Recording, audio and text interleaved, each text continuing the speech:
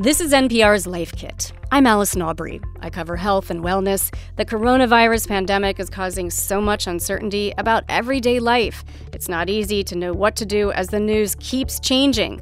Life Kit wants to bring you smart tips to keep you safe and informed. So in this episode, I sit down with All Things Considered host Ailsa Chang and answer some common questions about coronavirus. We'll cover what to do if you feel like you're getting sick, the best way to sanitize spaces, and all the nuances of social distancing. Quick note, this was recorded March 17th, 2020, and because the news is moving fast, always check npr.org for the latest. I just want to start with this whole social distancing thing. This is the thing, the action that everyone from President Trump on down to local officials, that's what they are all urging all Americans to do right now. That's right. Today, Dr. Deborah Birx, who's coordinating the White House response to coronavirus, she said this. Every single generation has a role to play. We're asking our older generation to stay in their homes. We're asking the younger generations to stop going out in public places, to bars and restaurants, and spreading asymptomatic virus onto countertops and knobs. All right, well, we do have a lot of young people on our staff, and I'm very happy to say that they are all taking this very seriously, asking whether they should go even further. And one of them had this question.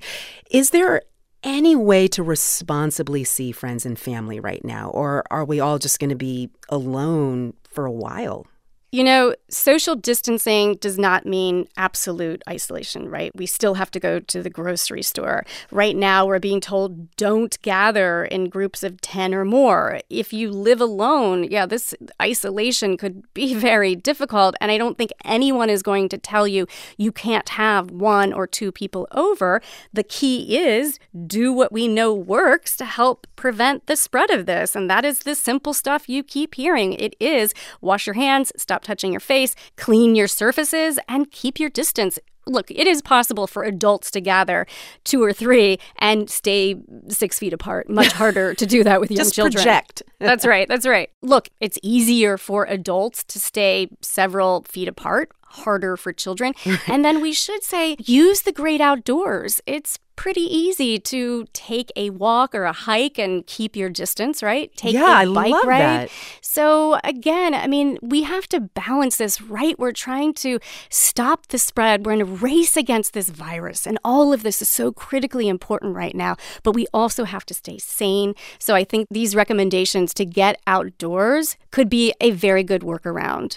I love that idea. Okay, still, there are times we have to remain indoors, and we have a lot of colleagues working from home because their children's schools are closed. I know that you have children at home, Allison. Does social distancing mean no more play dates for a while now? You know, I think to answer this question, it is really important for everyone to understand the role that children could be playing in spreading this virus.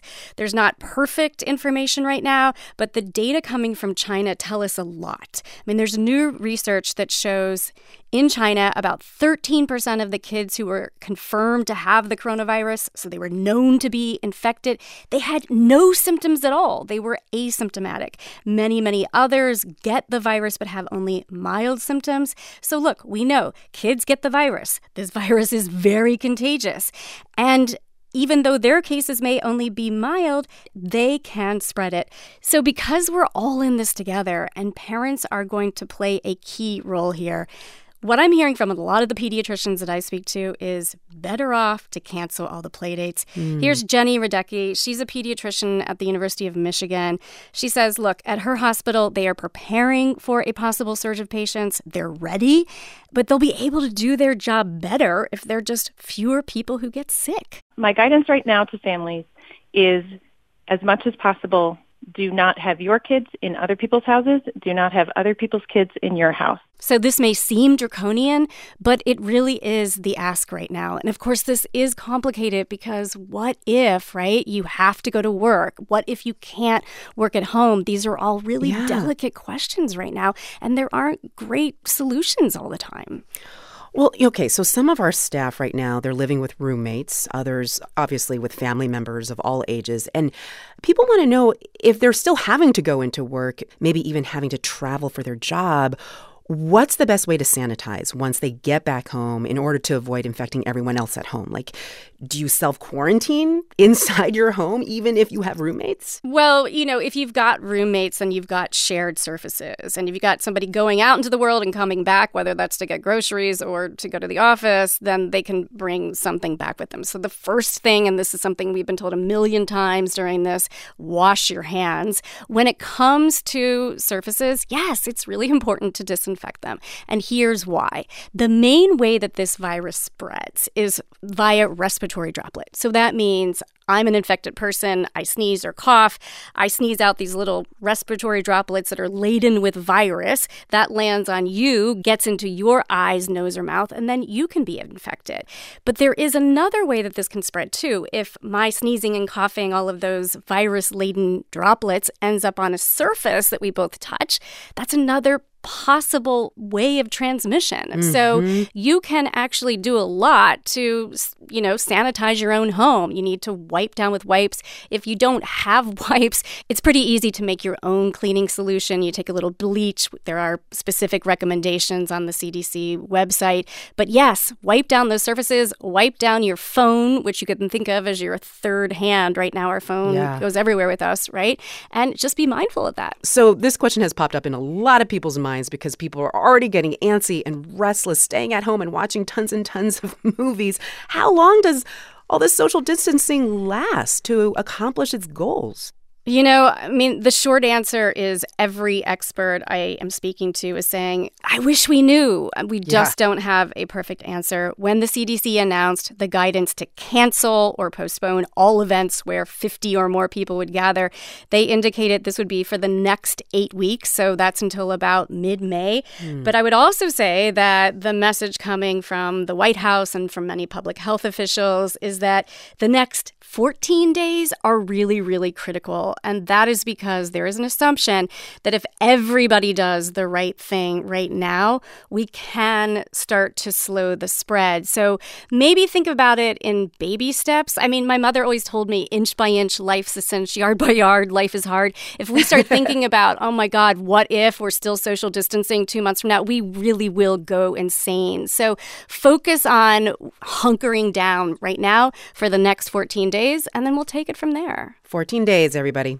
Okay, so that was all about social distancing, but I still have a lot of questions about how to just get on with everyday life, including just how to eat. So several colleagues asked, is it okay to go to the grocery store?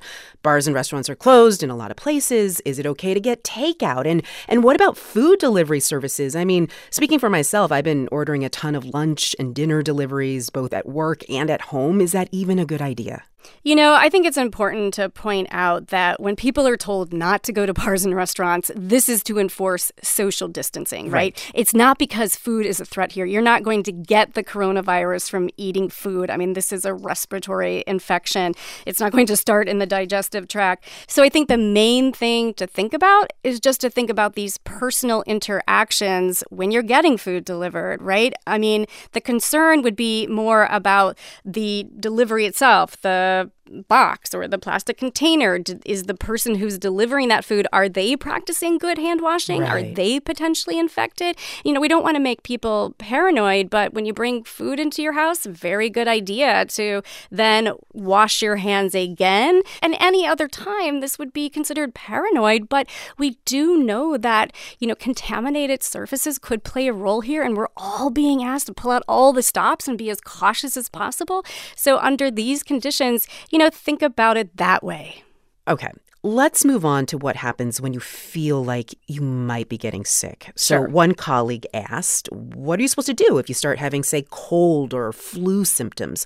At what point can you ask for a test? Sure. The first thing you need to do is call your healthcare provider. Call. That's right. Don't go in. Just show up, right? Okay. Because the last thing we need is for, urgent care or emergency rooms to be overrun with people who don't need to be there. Mm-hmm. Now, not everyone with a slight fever or a cough is going to be tested at this moment. And though we're hearing a lot about how quickly testing is ramping up, The problem is that we don't have the capacity to test everybody right now. Priority at this moment is going to healthcare providers, first responders, as well as older people with symptoms or underlying medical conditions. So one thing I would say is that the White House has just made an announcement that Medicare is trying to expand access to telehealth options. So getting access to your doctor via a webcam. And they're trying to do this for no extra cost. Think about this. There's millions of elderly people in Medicare. So these are millions of people who could be concerned instead of going into the doctor's office where they could expose others to this virus if they had it. I mean, instead of going to a doctor's office where they could expose others to this virus, the idea is you connect with the doctor via webcam, and doctors are doing online evaluations. They can actually do a lot. They can look at your respiration rate, and the hope is that people will start using telehealth. Okay, so while people stay at home and not flood doctors' offices when they think they're experiencing symptoms, I mean, one question is, what about allergies? It's the beginning of allergy season. How can you even tell the difference between a normal allergy and COVID-19? Sure. I spoke to an allergist, Michael Blaze of the American Academy of Allergy, Asthma, and Immunology, and he says the first thing to note here is fever. Allergies do not cause fever. Even though we use the term hay fever, that's a misnomer. Good point. So fever is a symptom of COVID-19, not a symptom of seasonal allergies. Now, with all of the tree pollen starting to develop, a lot of people around the country will have a runny nose. They'll be sneezing. Blaze says these are very typical symptoms of seasonal allergies, but not typical of symptoms of coronavirus. One more important distinction, cough is usually not a symptom of seasonal allergies, but it is one of the main symptoms of COVID-19. One thing that we've been hearing over and over again is that people with underlying health conditions are at the greatest risk of contracting COVID-19. So one of our colleagues wanted to know what pre-existing conditions are the most dangerous to have if you get the coronavirus. The evidence so far shows that people with chronic heart disease, diabetes, lung disease such as COPD, people who have compromised immune systems due to conditions such as cancer. In China, we know that people who smoke were hit hard by this, especially older men who were smokers. Think about it this way. This is a general rule of thumb. The same medical conditions and habits that typically put people at greater risk of complications from seasonal flu would also put you at greater risk during this epidemic. What about riding public transportation, the subway, the bus? I know that I've been doing a lot of ride-hailing services like Uber and Lyft. What do you say about that? Well, Uber has suspended shared rides, and I guess it depends on where you are, right? There are areas of the country where there's known, community-to-community spread. I think the bus and the train can be an important means of transportation for people who still do need to get to work, right? It's better to stay home or drive if you can, but when you're on public transit, just be aware of all the shared surfaces, the handrails, etc., and keep your distance. I mean, the last time I read the Metro, very, very, very few people are on it, so it is easier to stay 6 feet apart, even when you're on a train or a bus. So much stuff to think about. Do you have I know. Any last words of advice for our listeners as we enter this strange time of a socially distant lifestyle? I wish I had more to say here. Life as we know it has ground to a halt, but we're still being asked to work and take care of our children. And it's very uncharted territory for all of us. Nobody has lived through this before, right? And so we owe it to each other to be respectful and do the right things. I mean, everyone in this country plays a role in reducing the spread of this. And it means just doing basic things, right? It means washing your hands, don't touch your face, clean your surfaces, hunker down, keep your distance. And we all kind of have to take this seriously. It won't last forever. The great thing about the time we live in is we're very connected, right? So we can FaceTime, and we're going to have virtual happy hours in our neighborhood. And, people have to be creative. Being physically isolated doesn't mean being emotionally isolated. So here are some of your key takeaways. Practice social distancing. Stay home if you can in the next 2 weeks. Just focus on the next 2 weeks for now. Parents, cancel the play dates. Try to sanitize your surfaces with disinfecting wipes and your phone, too. Social distancing does not necessarily mean absolute isolation. If you have a few people over, wash your hands, clean the surfaces, keep a distance, and keep the gathering to no more than 10 people. And what about this? Take the meeting outside. Take a hike. If you're getting groceries or food delivered, make sure to wash your hands once you bring the food inside, and tip that delivery person if you can. One way to embrace this mantra of flatten the curve is don't go to the doctor. If you're sick, call. You need to stay home because we don't want people flooding doctors' offices, urgent care, or ERs. In fact, think about using telehealth. When it comes to distinguishing seasonal allergies from COVID-19, fever is a key symptom of COVID-19, but not with seasonal allergies. If you're using public transportation, keep your distance. And just remember, as hard as it is when everybody's cooped up and off their schedules, just try to be good to each other. Look at this as an opportunity to have quality time. NPR's Life Kit is working to bring you practical tips about the coronavirus. We've also got episodes about how to work from home and screen time strategies for your kids if they're off school. You can find those at npr.org/lifekit, and feel free to drop us a note at lifekit@npr.org if you've got a question about getting through this virus or a tip of your own. This episode was produced by Sylvie Douglas. Megan Kane is the managing producer. Beth Donovan is the senior editor. I'm Allison Aubrey. Thanks for listening.